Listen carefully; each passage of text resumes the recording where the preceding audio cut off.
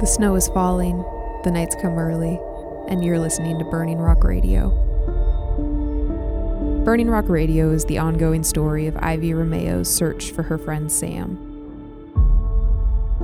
If you're new to the podcast, we suggest that you listen from the beginning.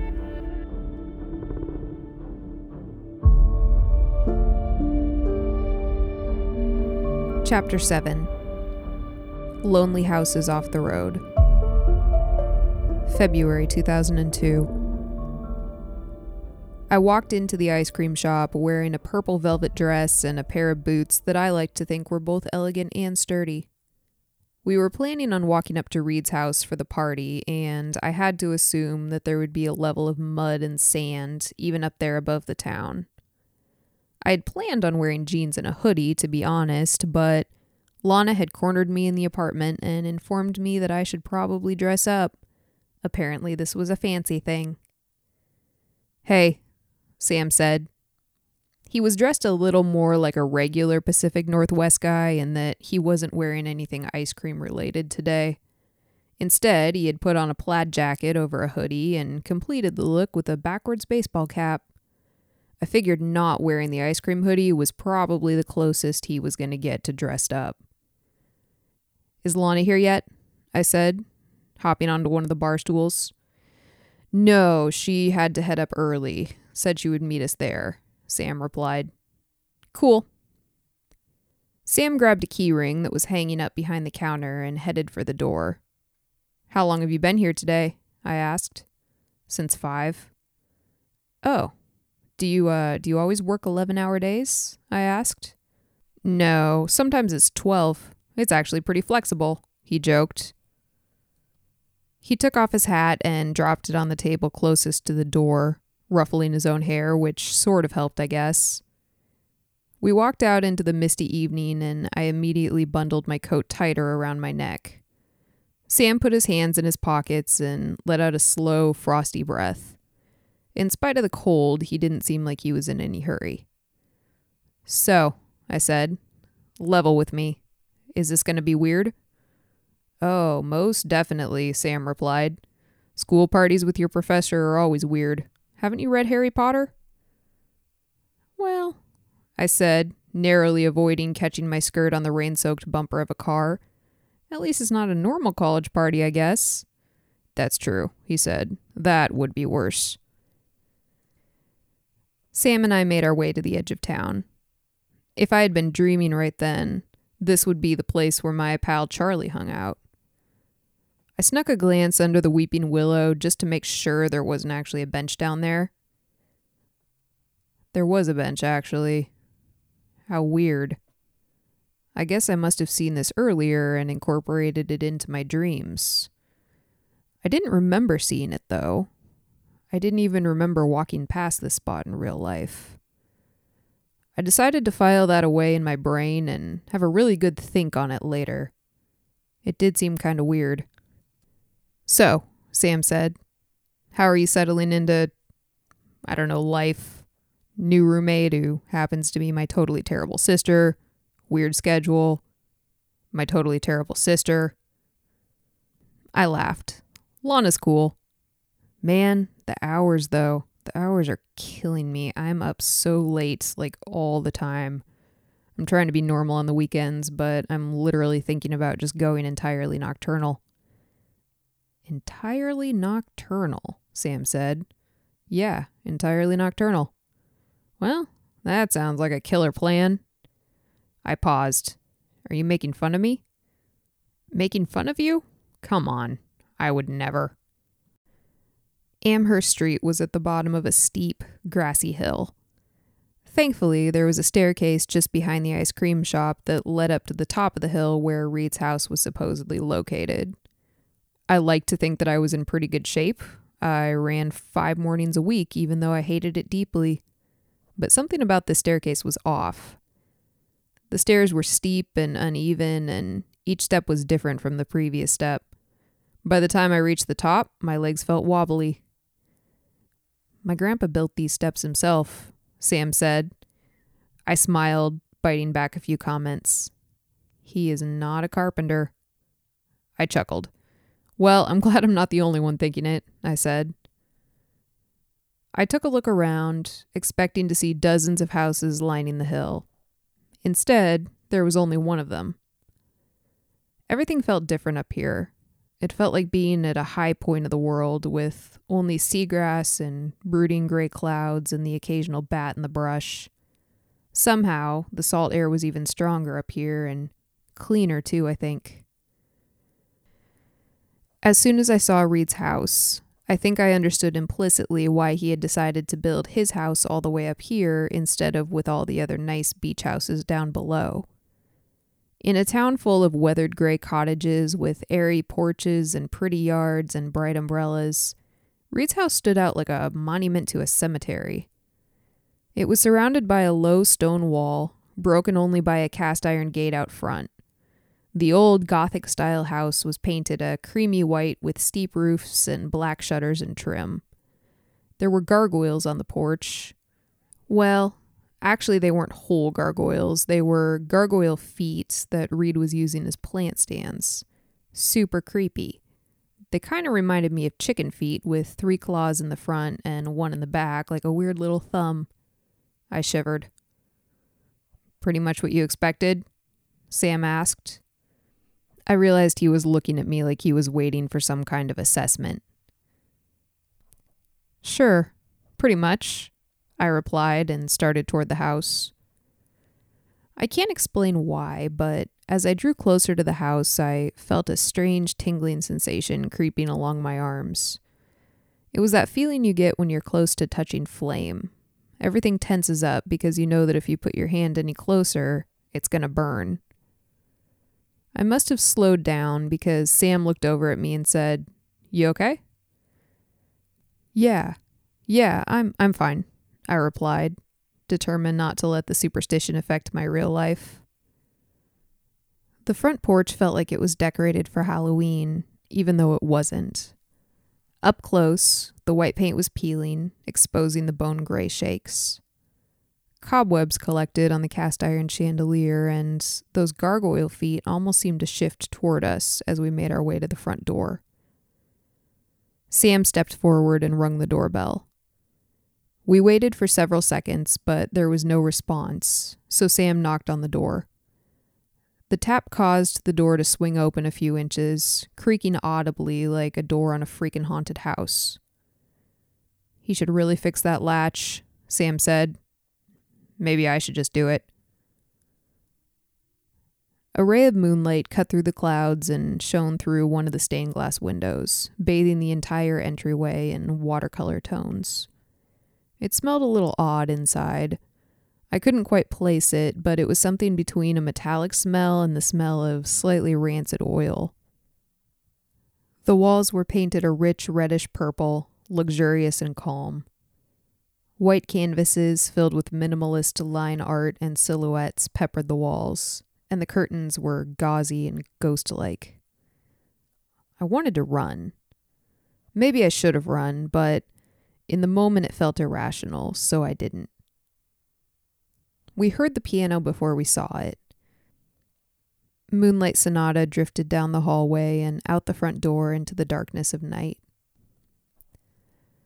I closed the door behind me and followed Sam into the living area. Reed was sitting at an old piano, playing softly while the others stood around holding drinks. Crown, Lana, and a guy that I didn't know were already here. Lana lifted a glass in our direction. "Good to see you, chumps," she said. It only took me a minute to realize that she was wearing her jeans and hoodie, which was exactly the same thing she told me not to wear. I looked around the room and realized that no one else was dressed up either. They were all wearing jeans and plaid, and Crown was wearing a windbreaker.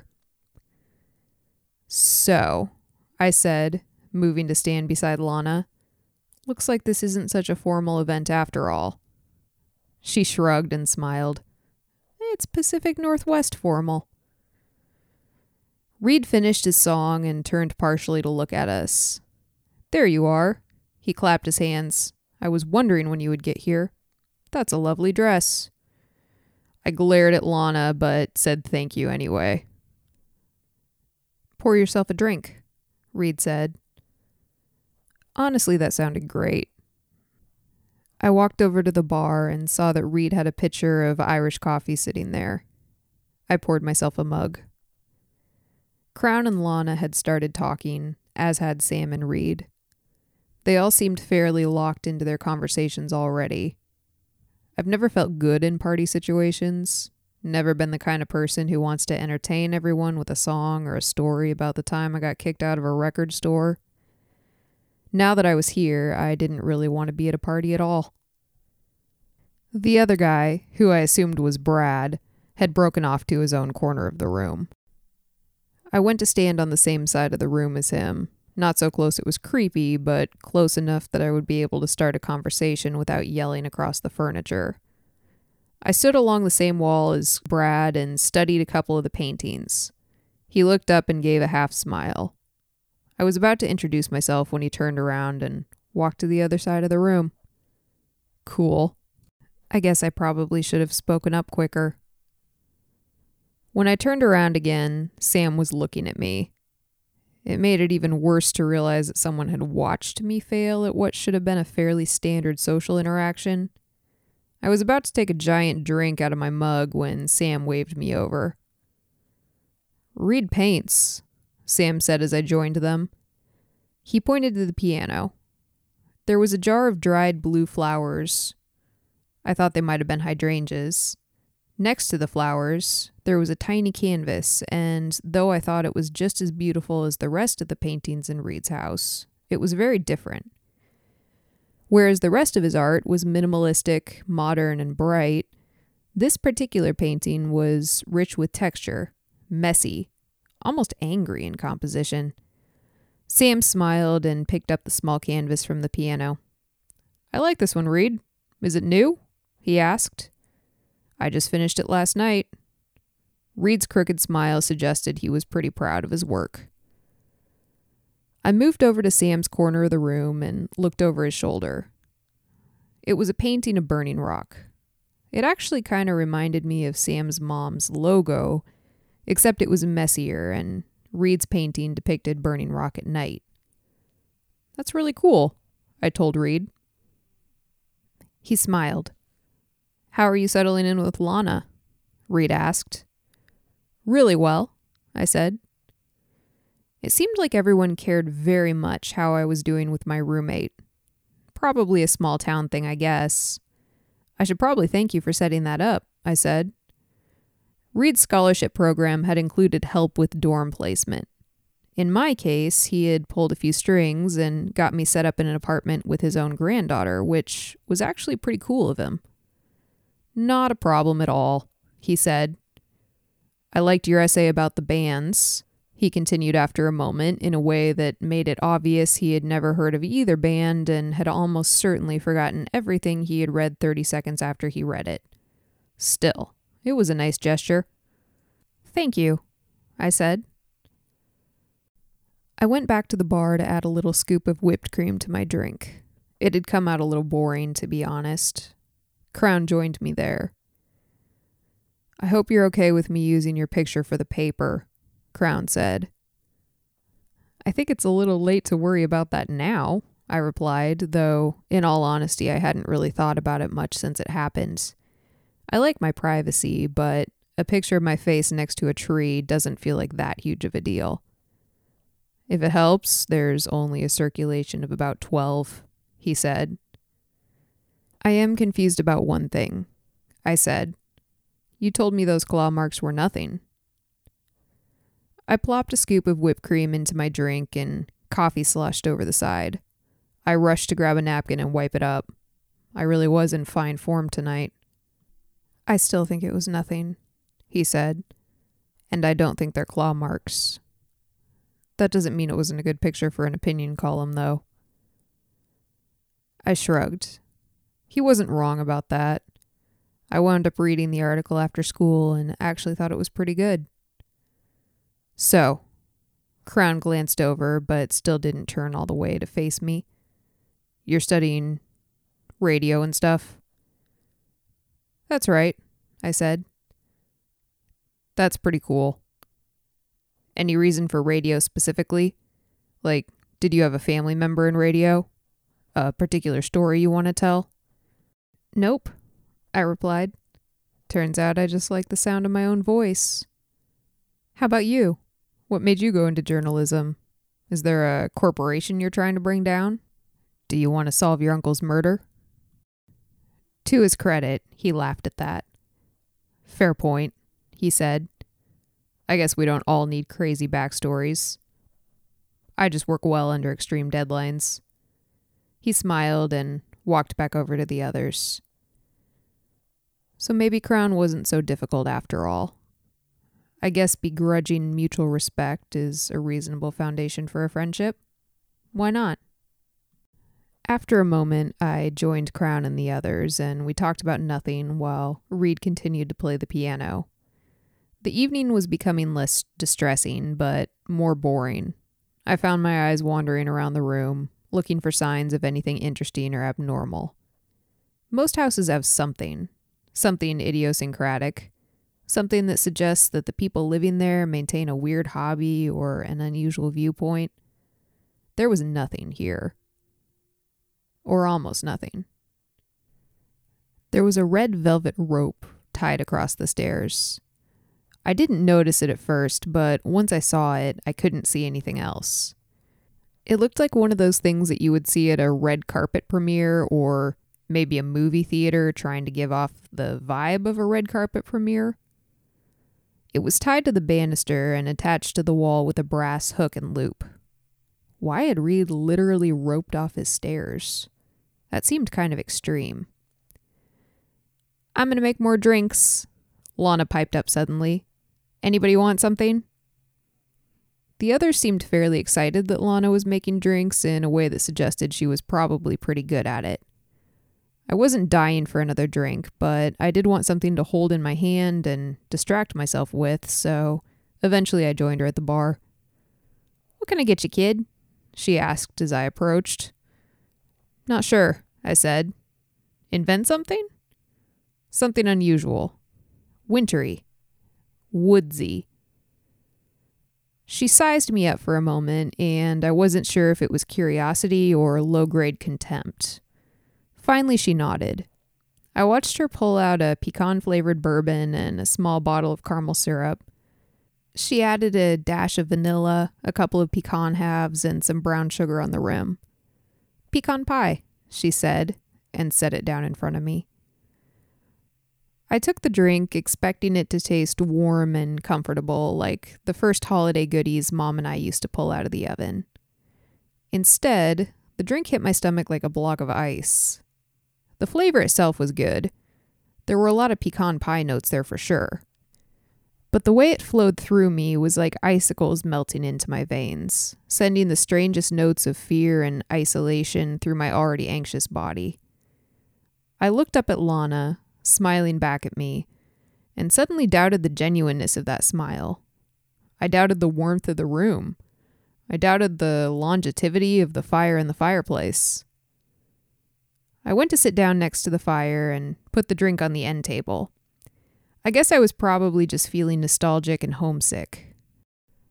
Everything about this night, with the fire and the drinks and the warm cookie flavors, made me think of my childhood in Seattle at Christmas, with the music and the half-melted snowman in the front yard. I probably just missed being home. Still, I felt strange, almost lightheaded. As I sat there, seriously contemplating whether to take another sip of my drink or not, I found my eyes drawn to the staircase again. I really wouldn't have cared if it wasn't for the velvet rope. It was like Reed wanted me to question what was up there. Most dinner party guests would stay on the main floor without even being asked. What was so private that Reed felt the need to literally partition off the upper floor? I took another drink of my cocktail. It was better now, though it still made me shiver. Sam came to sit with me. Facing the stairs, the prospect of secret rooms and forgotten trunks loomed large in my imagination. The yawning blackness of the upper floor made me even more eager to find out what was up there. "What's upstairs?" I practically whispered to Sam. He took a sip of his drink and stretched out his arm over the back of the seat. I don't know. Weird old dude stuff? Antiques? Old art? Old art, huh? I said. He seemed so into modern stuff. Yeah, Sam squinted. The stuff up there is weird, though. More like family heirlooms, I guess. Something dark passed across Sam's face. At least I think it did. That night seemed like a night for overactive imaginations. Still, family heirlooms sounded intriguing to me. I loved looking at people's collections, figuring out what sorts of things they like to occupy themselves with when no one is watching. All of Reed's weird stuff must be upstairs, which explained the almost antiseptically dull downstairs. Let's go up there, I said. What? No, we can't just go up there, he replied. Reed would freak out. Then we won't get caught. I downed the rest of my drink, ignoring the shivers running along my spine. I got up off the couch and offered Sam my hand to help him up. I was pleasantly surprised when, in spite of a glare, he took my hand and got to his feet. Okay, but we can't make it obvious, he said. Sure thing. Sam picked up his drink, presumably so he could bring it with him. I observed the rest of the room quietly. Reed had gone back to playing the piano, which I guess was the only thing actually happening until dinner. Everybody else had already migrated over to the snack table, which was just out of sight of the staircase. Now or never? I whispered. Sam shrugged. He unclipped the velvet cord and headed up the stairs. I clipped it behind us again and followed him up.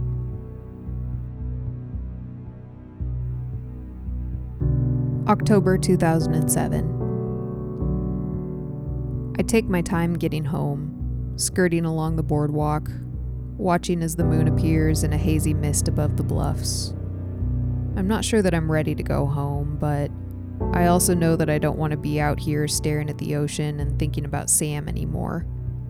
I've been thinking about nothing but his disappearance for the last 5 years, and sometimes I wonder if it's time to let it go. Yesterday was my birthday, and I couldn't be less interested. Things like that, all the little things that make a life normal, had disappeared a long time ago. There's really nothing I can do. There never has been. For the first couple of weeks, I actually thought I could find him.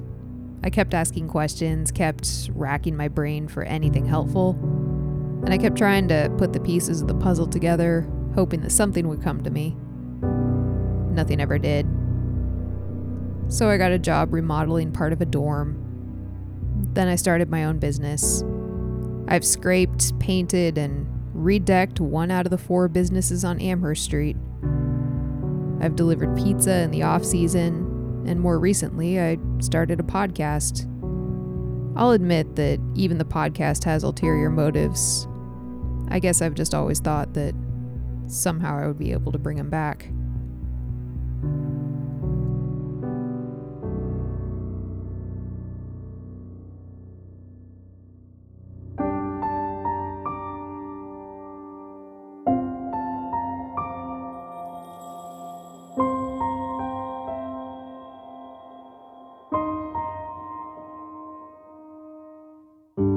Thank you for listening to Burning Rock Radio.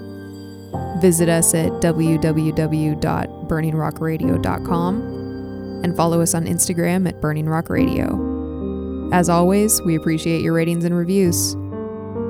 And Sam, if you're out there, we all miss you and hope to see you soon.